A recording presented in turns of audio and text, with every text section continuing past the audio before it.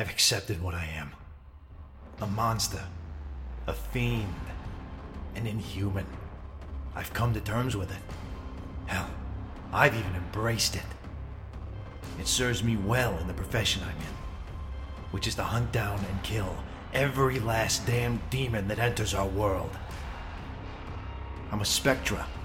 It's what we do. Now people are missing.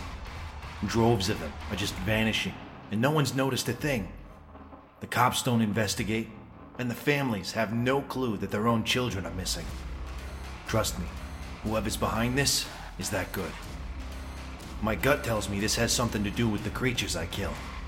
I just can't put it together yet. But whoever's responsible kidnapped the wrong girl this time.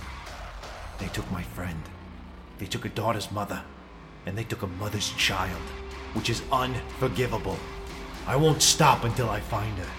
I won't rest until she's safe. And the ones involved better have decent life insurance, because I'm gonna bleed every last one of them dry. I just hope I'm not too late. The hunt begins at midnight.